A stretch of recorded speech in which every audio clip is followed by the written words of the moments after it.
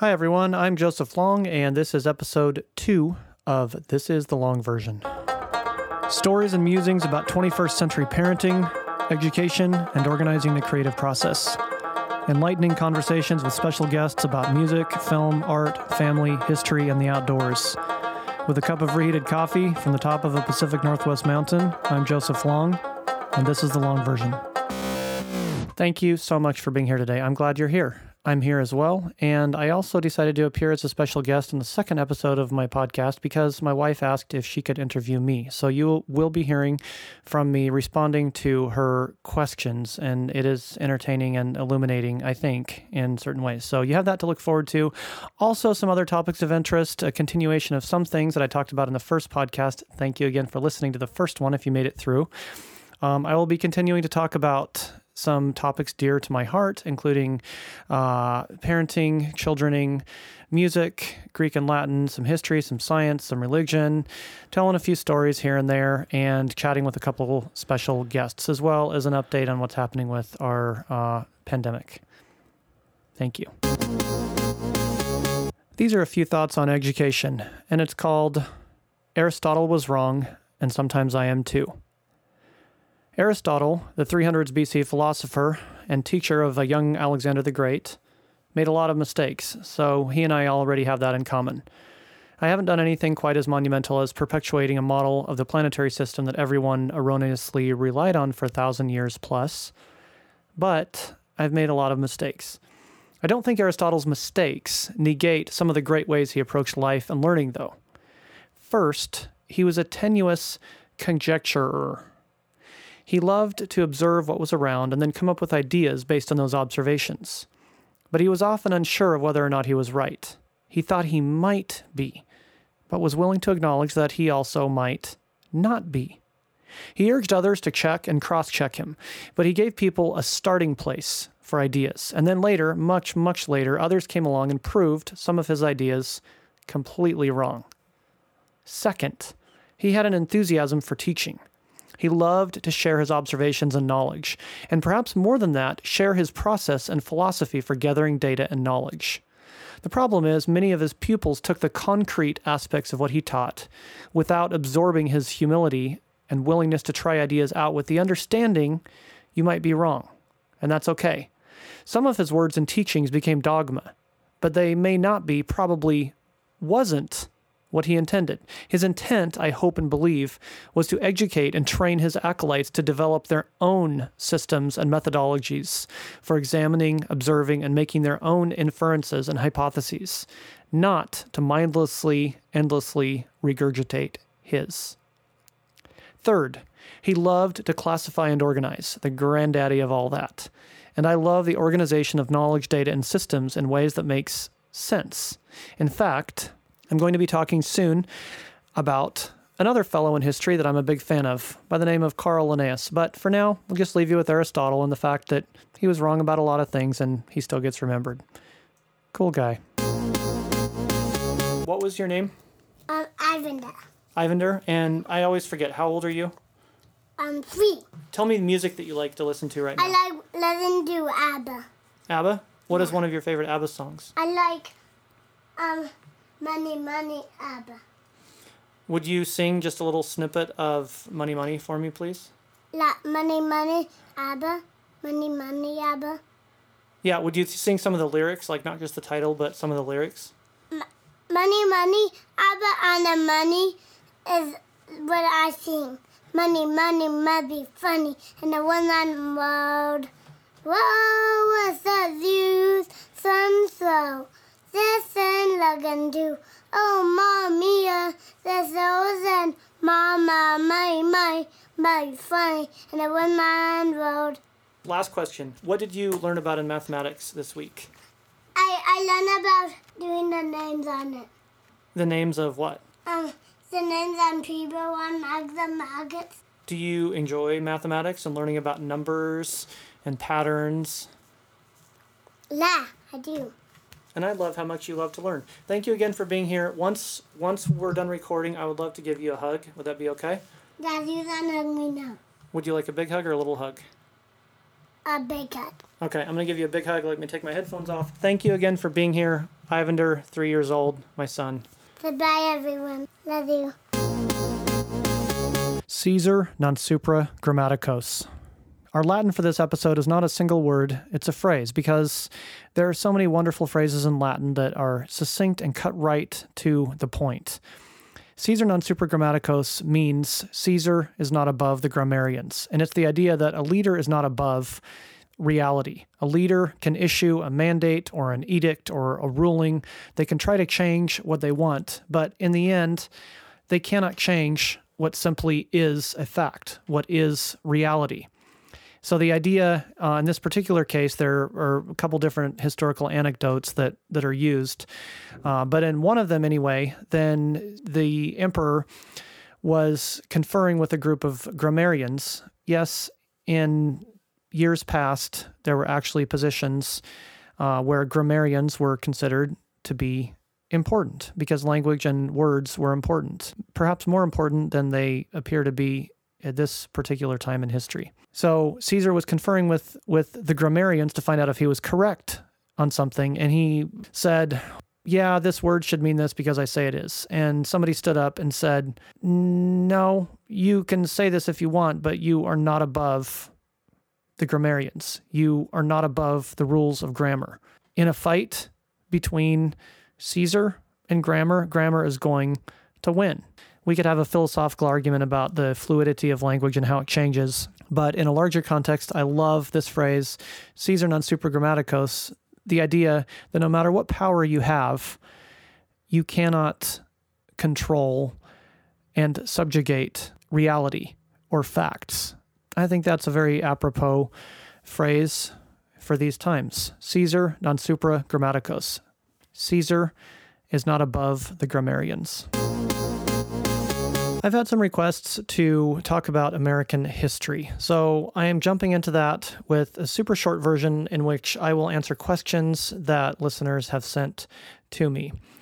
Spoiler alert, and in the spirit of transparency, reluctant transparency, nobody sent these questions in. I invented them myself, and I'm going to answer the questions that I am asking myself. First question. So, Europeans pretty much discovered North America, right? No. There were quite a few people here before Europe, quote unquote, discovered the continent. The fancy word is indigenous. A simple and accurate phrase is First Peoples, because it says who is here first. First Peoples, also known as Native Americans, lived in the Americas long before Leif Erikson in the 11th century or Christopher Columbus in the 15th century ever showed up. Did the United States really do slavery, or is that fake news? Sadly, yes. The United States did engage in slavery. It is not fake news. Fake news being a term coined to accurately describe most of the quote-unquote alternative facts coming out of our dear president's mouth. It is also a phrase that he has unsuccessfully tried to flip and use to describe any reality involving facts that disagree with what he would like the past to retroactively become. Tobacco became big business in the 1600s, and farmers needed cheap labor for the labor-intensive work.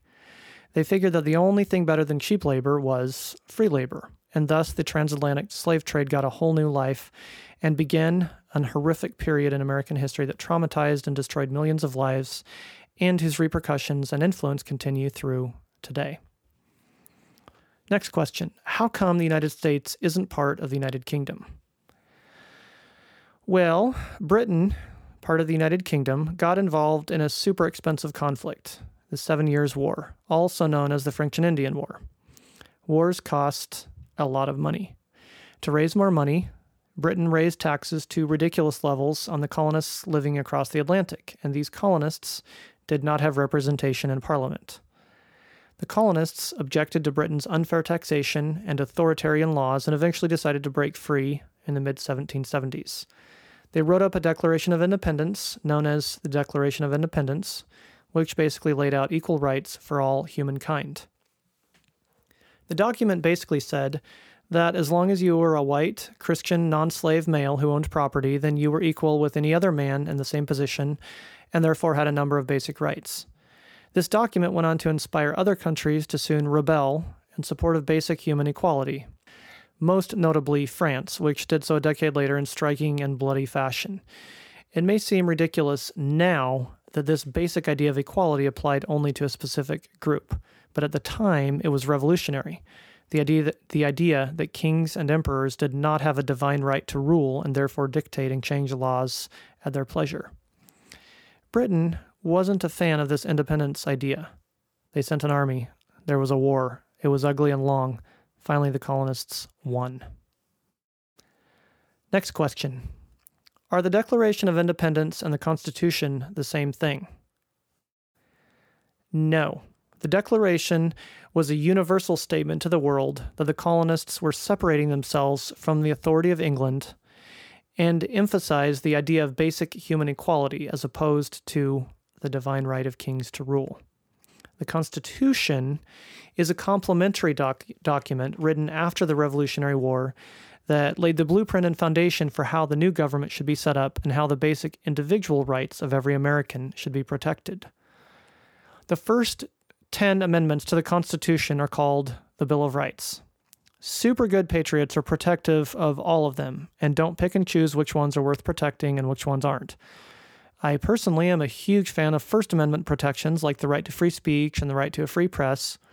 Most presidents in our history have been frustrated at these two at some point in their tenure because they can be very aggravating if you're in power and people are saying and writing things you don't like. But most presidents have accepted that this is part of what makes America a great country. Next question. What's the big deal about cotton gins? The invention of the cotton gin in the late 1700s made cotton farming super profitable, but farm owners still needed labor, more cheap labor, or more free labor, which meant more slaves. Ick. Before the cotton gin, slavery was starting to wane. But when the gin came along, there was a huge demand for more. This divided the country. The North had slaves, but relatively few in relation to the South. And there was a growing abolitionist movement that believed slavery was a moral evil, and therefore had no place in a modern society like the United States. And there was the South, whose economy was dependent on tobacco and cotton farming, which was driven on the backs of slavery. And as these farms grew, the need for land grew, and both the North and the South began looking west to expand. Both of them were pretty much morally okay with pushing Native Americans out of their lands, but the North wanted to prohibit slavery in any new territories, and the South wanted to let each new territory decide for themselves. So things started to get ugly. And next episode, we will pick up somewhere around, spoiler alert, the Civil War in American history. In the last episode, I gave an overview of what we would be looking at in science over the next 10 episodes, specifically astronomy. We are now into Chapter 1, which covers the solar system. As a reminder, I am an expert and authority in no way whatsoever. I simply have an interest, and the children and I have been delving into the beauties and mysteries of the solar system and astronomy over the last year and a half or so, and I'd like to share some of what I have learned about the solar system. Chapter 1. Our solar system includes everything affected by sun's gravity. By the way, sol comes from the Latin meaning sun. That's where solar comes from. You could even think of our solar system as being our sun system. Humans and life forms on Earth continue to exist because of the healthy presence of our sun. At some point, the sun will die. But that's a long time away, so don't stress too much. Also, a lot of smart people believe the universe is expanding, so that could possibly be good and give humanity time to find somewhere else to support life. Think of it as a race between the sun dying and the universe expanding enough to find us another home. But don't think of it right now. Don't let the looming extinction of our planet and all life forms in our solar system be at the top of your list of concerns. Your first concern should be, did I make my bed this morning? If you didn't, no worries, I didn't either. Moving on from total annihilation of our species and basic morning chores to the fundamentals of our sun system. Here we go. The sun is approximately 93 million miles away. That is a fairly accurate number, as I believe smart people have actually used a measuring tape to arrive at that exact number, or radio telescopes and such. More on those later. That number of 93 million miles is significant because it's such a big number that it was decided to invent a new measurement for gauging distances in the universe, an astronomical unit, or simply an AU, which I believe is also the abbreviation for Australia, maybe? Anyway, 1 astronomical unit, or AU, equals 93 million miles. So the solar system has a bunch of planets and other stuff orbiting around it, like moons and asteroids. Some of these planets are known as the inner planets. They are the 4 planets closer to the sun than the others, and they're known as terrestrial planets because, and of course you know this because you've studied Greek, terra refers to Earth. So they're terrestrial planets because they have iron cores and are made up of rocks, similar to Earth. The terrestrial inner planets are, in order from the sun, Mercury, Venus, Earth, and Mars. Earth is the only one known to support life. It has several things that make it unique, such as liquid water, an atmosphere, an ozone layer. Mars is known as the Red Planet and has a book series written about it by Pierce Brown. I highly recommend. There are also the outer planets. Not surprisingly, the outer planets are farther from the sun than the inner planets. They are not terrestrial. They are gas giants because they're basically made up of gas and sludge, a sludgy gas. They're way bigger than the terrestrial planets. Jupiter is the biggest of them all, but Uranus has the coolest name, but Neptune has rings. There's also dwarf planets. Pluto is the most well-known of the dwarf planets, probably because it used to be an actual full-fledged planet.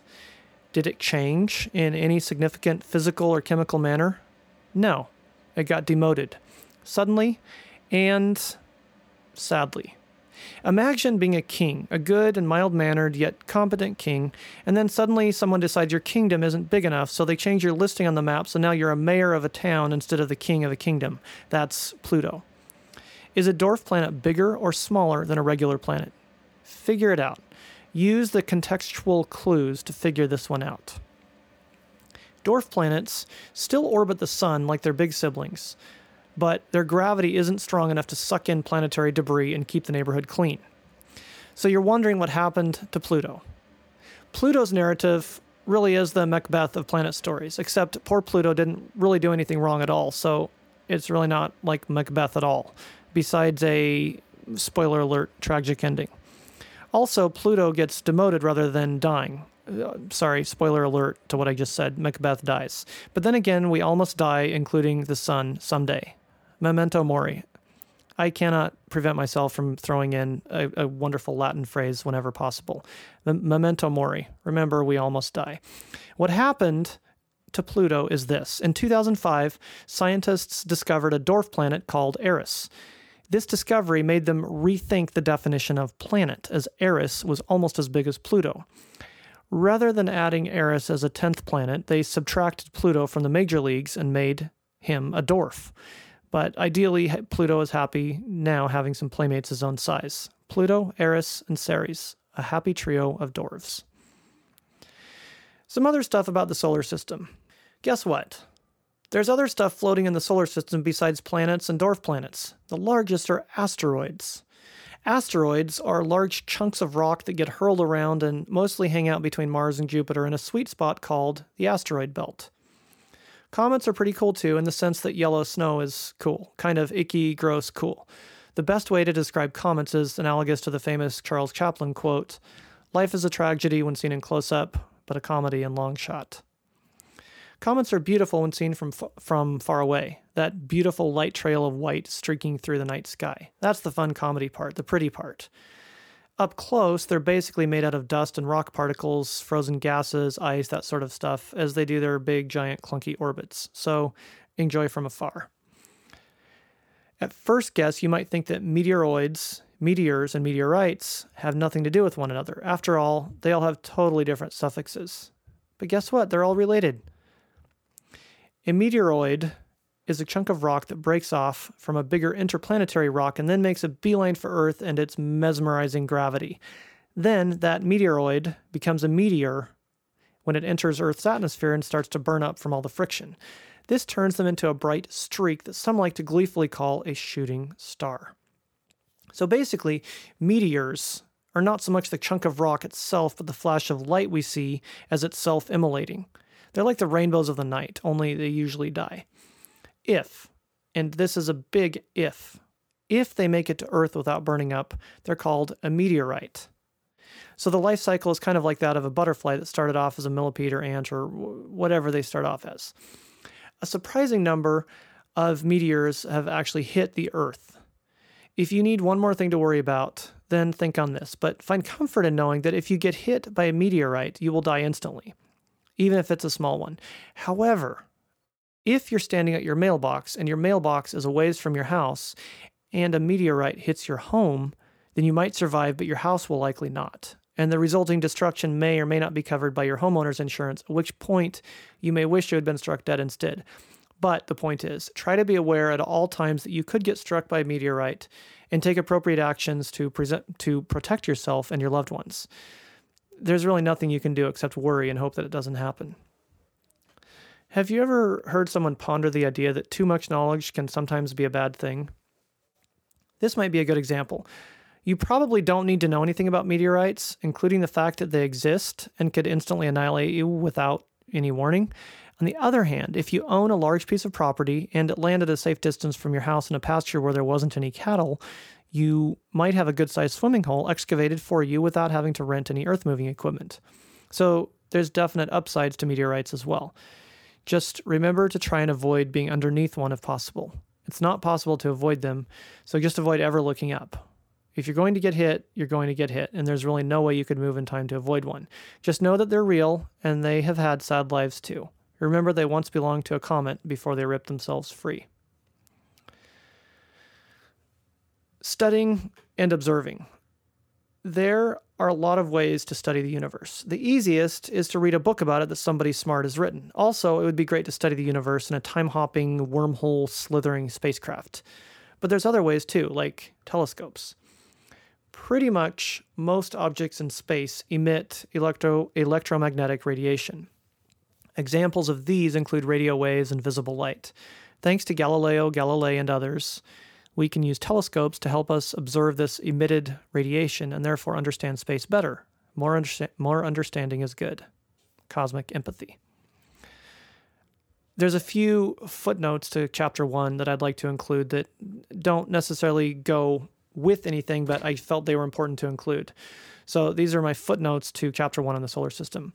There's a great song by a band I call the Fuzzy Buttons, to my children anyway, and the song is called Surf Solar. It's 13 minutes long, and it's filled with atmospheric and electronic bleeps and really cool sounds, but it's still very poppy and easy to listen to. Surf Solar. When I use the phrase a long time, what I mean is billions of years until the sun croaks and Earth gets vaporized. So if that's been heavy on your mind since I was talking about a long time, it's not anything you really need to worry about today. There are projects that involve such things as using the gravitational slingshot pull of thousands of asteroids to pull Earth out of orbit. So when the sun sets for the final time, our descendants will have a chance in a separate but equal solar system. But unless cryogenics gets significantly better in our lifetime, we probably won't be around to find out whether that works or not. Also, have you seen the Christopher Nolan film Interstellar? See it. One of his top 5 films among a stellar lineup of films, and it will make you think heavily about existence and the nature of love. Also, there's a Russian filmmaker, Andrei Tarkovsky, who made some very interesting space-themed films about existence and such, but they don't zip along quite like Interstellar. So start with that. Start with Interstellar. Also, there's a good chance you haven't studied Greek because it's no longer taught as a core subject in most schools. I have an opinion on that. I won't share here. But I will just say that, of course, kids should still be learning Greek and Latin. But I won't tell you why here. And I have no opinion on learning cursive. None. Well, maybe a small opinion, but when have I ever been opinionated? One more thing. Memento mori is a wonderful Latin phrase, aren't they all, that basically means we all must die. It's just one reason that A Series of Unfortunate Events is one of the most delightful and wonderful series of all time. If you read the 13-book series or have watched the delightful 3-season Netflix adaptation, you'll learn some Latin phrases such as this that will be enormously beneficial to your life education and ability to pull out a good classic phrase or two in an apropos situation should you ever need to. The second time I've used apropos in this episode. Also, if you're trying to understand good humor or figure out exactly what irony is, then you should certainly educate yourself more by reading this series. Also, it's just the one last thing. This would be a good time to reread the story of the Tower of Babel in the biblical book of the Bible entitled Genesis chapter 11. See you next week for Astronomy chapter 2. Okay. We are here for episode 2 of This is the Long Version, and apparently I am the special guest on my own program. My wife, Becca, has asked... Hello. We're approximately 4 inches apart, and our knees are touching. I think that's violating certain protocols in place right now, but I'm fine with it, with our knees touching, etc. Go ahead. What did you want to talk to me about? So here we are. It's almost 1 o'clock, and... I did get a shower, but we had, we were going to do this and that, and all 4 kids are here, varying ages. One of them is calling you right now. Yes. And I should note for our audience... One is that you are currently holding one. Yes. Right now. Not the 13-year-old, or the 12-year-old, I mean. Yeah. Kind of nursing, sleeping, but if I put him down, then he'll fall apart. And anyway, so this morning you had hopes and dreams, yes, of getting certain things done. I always have hopes and dreams. How many of those have you accomplished? As far as the alignment of what I've done and accomplished based on what I was planning on doing at the beginning, I'd say right around 0%. Yes. Possibly, you know what? Let's say 1 to 2%. I'm kind of there as well. Okay. The children are alive and fed. Score. Although we're coming up on needing to do that again after still needing to. Thank you for the groceries you got. You braved. Yes. You braved the wild. I did. You don't watch The Walking Dead with me, but I would go back. I've seen sections. But I would go back and rewatch it with you if you ever wanted. Thank you. And I would choose you to have as part of my team, as part of my crew, if we were in that kind of situation. Thank you. I appreciate that. Although I do get distracted. This is news you are not to me. married to Martha Stewart, or I don't want to be married to Martha Stewart. A what do you call those? Mommy blogger, Instagram mom people. Okay, first of all, there's one blogger in the family. That's me. Well, besides our 2 children. Yeah, but they you just also started like blogs last week. Life would run so much smoother if we all did things according to what you say. Okay, I'm going to agree with you on a certain point. People have told me that somebody told me a couple of weeks ago that they thought I would be a good rich person. And I thought, you know what? I would be willing to experiment with that idea. I would too. I think that I could be a good wealthy person. Could I be a good dictator? A good autocrat? Would I be a good, if I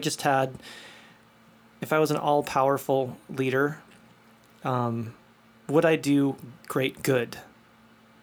Yes, I think the answer is yes, but I don't know. Yeah. That's a scary proposition. And we are co-leaders of this family, and that is a choice that means sometimes we have afternoons filled with the death of hope. I know I could be organized, and that's a whole nother topic. Anyway, so a lot of times we talk at night like I should have done this and that, and oh, he's so sweet, she's so sweet, should we go wake him up? And then tomorrow, I'm going to spend a chunk of time with this kid and just really soak in that time, and then learn this from that one and all that. And then the next day, full of morning, hope and sunshine. I don't mean to interrupt, but there's a child singing out there, and I feel like I need to go tell them to be quiet. No, that's all right. So, fathering is something you do quite well. Really? We've had many situations arise Or arrive. today that took a chunk of time we weren't expecting to spend that much time dealing with. But you're a good father. You're a good mommy. Oh no. You are a good mom. Dare I say, don't give up. you are a one-of-a-kind mom. An inimitable mom. Why, thank you.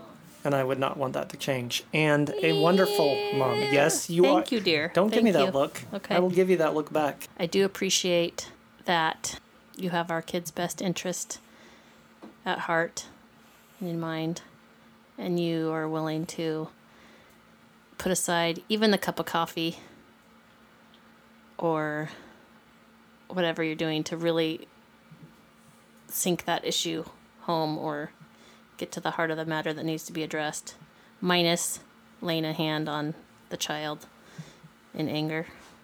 Which I vowed many years ago So I the would things never they do. dread the most is what they call a long talk from you. But you're very good at them, and they don't always have to be long. But we're still trying to get that across to the.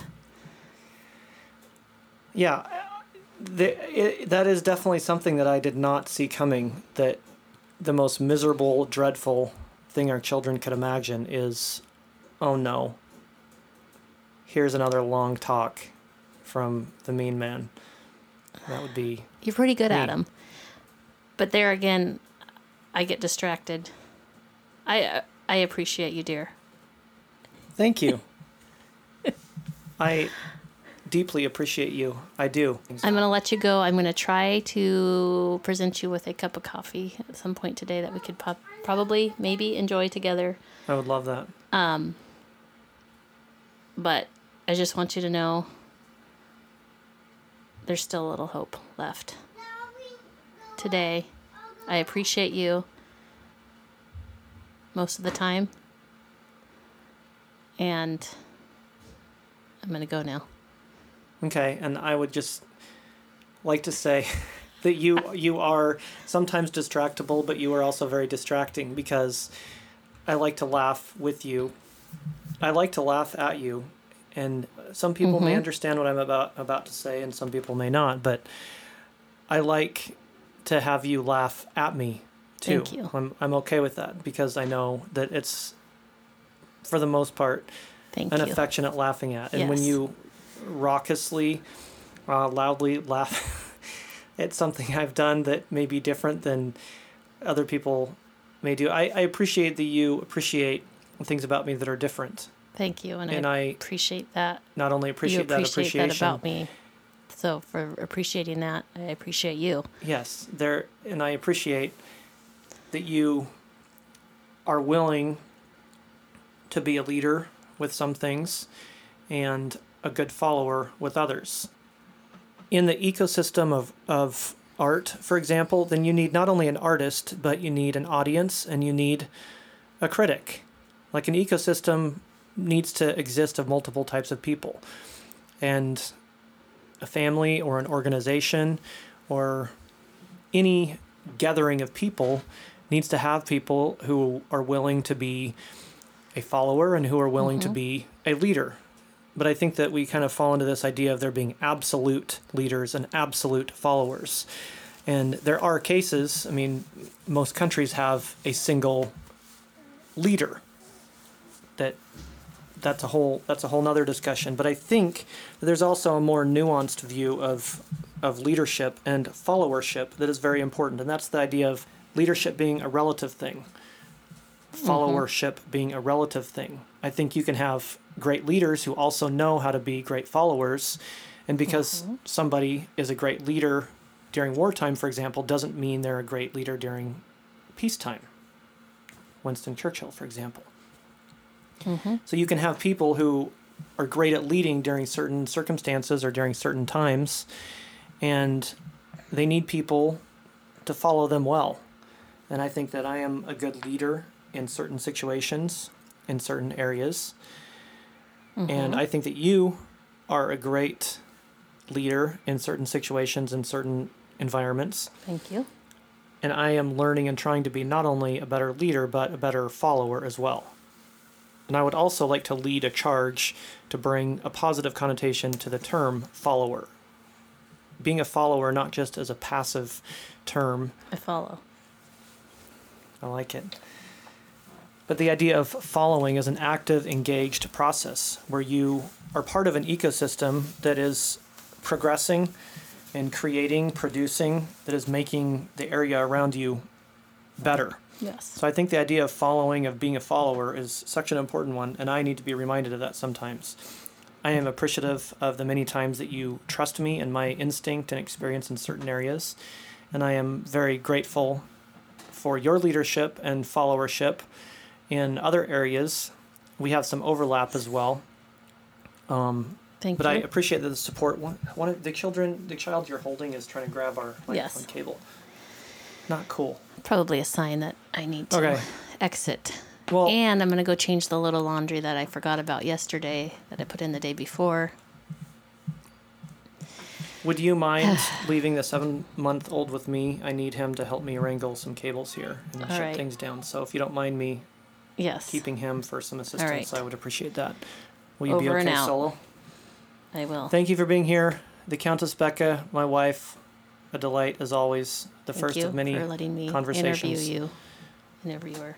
Thank you for letting me be interviewed. You got it. We should probably keep this more formal, so I'll shake your hand. This is a handshake. Thank you. All right, love you. You too. Last episode, we talked about Judaism, the first 2 chapters, and we're going to jump right into chapter 3, entitled Rise. Abraham had a son named Isaac. Isaac had a son named Jacob. Jacob was also called Israel. His kids were called children of Israel, or simply Israelites. Jacob, also known as Israel, had 12 sons who went on to form the 12 tribes of Israel. Those sons had many children, and their children had many children, and so it went. More and more of them. The more of them there were, the more powerful they became. They kept wandering throughout the land, always searching for optimal pasture land, and because there were a lot of them, it became easier and easier to fight and defeat other tribes to get the best land. A famine is a super bad situation where there's not enough food and people start to starve. Guess what? An extra super bad famine happened, and the Israelites decided to head down to Egypt to find food and good pasture land. Was this a good idea? In the short term, yes. They settled in the province of Goshen, which was close to the Nile River. For quite some time, things went smoothly. They kept making babies and growing food and taking care of their animals and worshiping their own god. The Egyptians were big-time idol worshippers. They had tons of gods. They may have been more into worshiping tons of gods than anyone else in those days. They worshipped fish and birds and beetles and dogs and cats and crocodiles and just a lot of different animals and gods and idols. So they weren't super excited about the Hebrews not being into idol worship. Eventually this became a problem, especially as the Hebrews continued making babies and growing their numbers. The Pharaoh called together his senior advisors and asked them for solutions, for ideas of how they could deal with the Hebrews and their growing power. From a pragmatic standpoint, the Egyptians were actually pretty smart, and their understanding of human psychology is commendable. Their reasoning went like this. A. Slaves don't think for themselves. B. Slaves think as they're told to by their masters. C.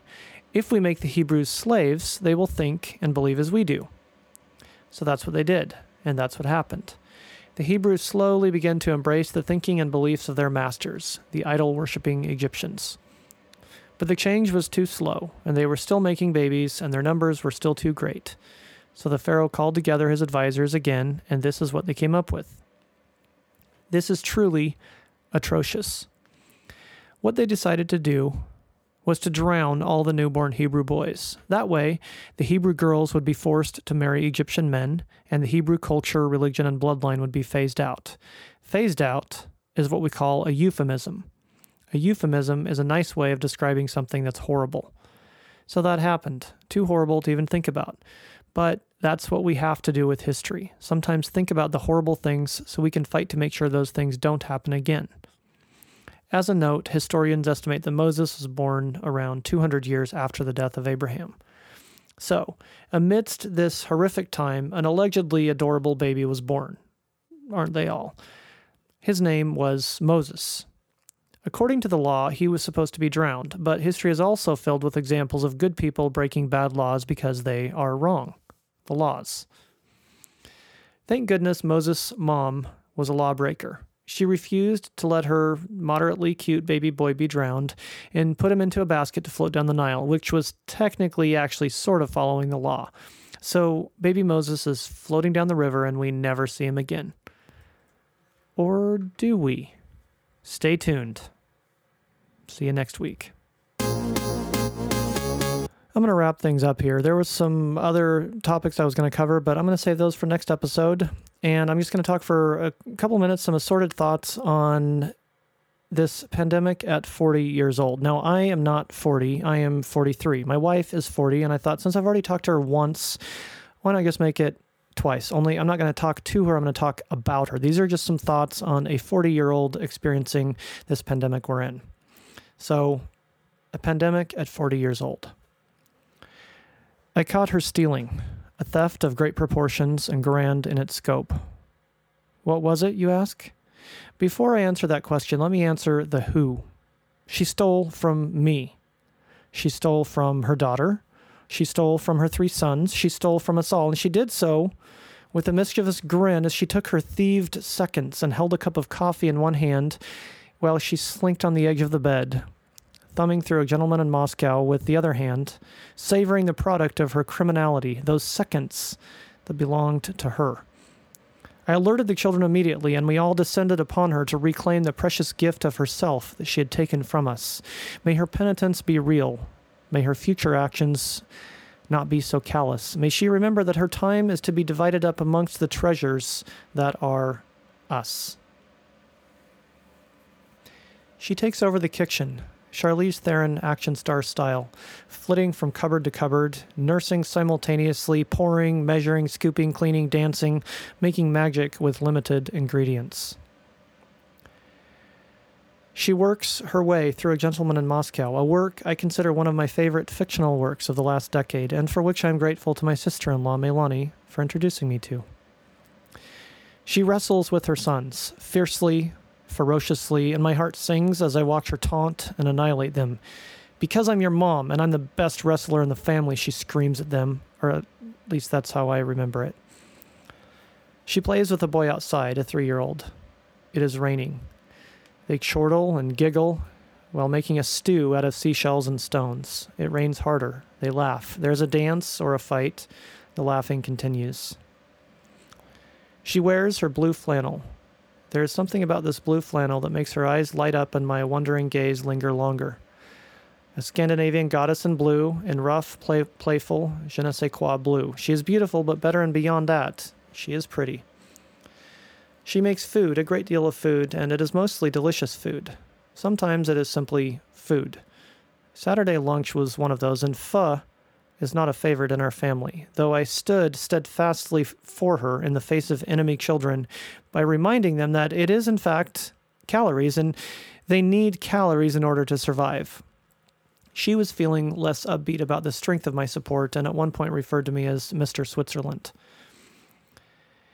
She watched my brother, her brother-in-law, perform a live set of tunes and talking on Instagram. That would be Jeremy M. Long, who, yes, is on Instagram, yes, is an incredible musician and producer and sound engineer, who you should definitely get to know, and who I am still grateful to after 2 episodes for helping me with sound-related things on this podcast. Anyway, I love the way that musicians such as Jeremy have continued finding ways to connect and to keep making melodies. And I love how tuned in Becca, my wife, is to catching every performance that he gives. I love that. She is generally up before me in the morning, and one of her favorite sneaky little things to do is snap a picture of me and whatever child happens to be mashed up against me still sleeping. It is a strange and comforting realization every time I see another snapshot and realize I am with someone who loves me enough, even in the middle of a pandemic quarantine, to take my picture while I'm sleeping. This goes back many years, and perhaps she will someday receive acclaim for this photo series. To some, this might sound creepy, and honestly, if it was someone random who came in through the window to take pictures of me sleeping, then I would be less comfortable with it, but it's her. I'm glad she is who she is and illuminates small moments over the looping waterfall of time. Her hair looks extra pretty on a rainy day, and I told her, but it is not my telling you that I told her is important. Though it is important to let people know when they are extra pretty in some way, it is the fact that standout moments need to be preserved in some way for the libraries of time. And the way the rain and the wind played with her locks and laid them down diagonally across her forehead as we walked outside in bluster was a dance that will never be enacted in exactly the same repetitions again. Her hair is pretty tomorrow, but I can see it is different, a different pretty, and I may choose to not write about it then, but I have today. There is the euphoria of a late evening cup of coffee and the accompanying strange excitement at late night paper sorting in front of an episode of Curb Your Enthusiasm. She made nachos on a recent night. We snuggled in and watched a film with the fire going, and it was a fitting end to this last week of our pandemic. Life is strange, life is normal, but we have to be appreciative that life simply exists and that we can count ourselves in that number. Let us remember and work to build hope, find solutions, and create community in the ways we can right now with those who are struggling, those whose struggles who are greater than ours, and those who are lesser. I do not take for granted that I am in this with people I not only love, but like. I do not take that for granted. Thanks for listening through to my second episode. Let me know if you have any suggestions, requests, thoughts, feedback, etc. I appreciate you listening, taking the time to do so, and I would love to hear if you like anything you've heard. Please subscribe if you're so inclined. In the meantime, until next episode, you can go to verylongchronicles.com or verylongmedia.com for more thoughts, stories, photographs, musings on life, love, education, and people. Play hard, make stuff, be kind. Until next, Joseph out.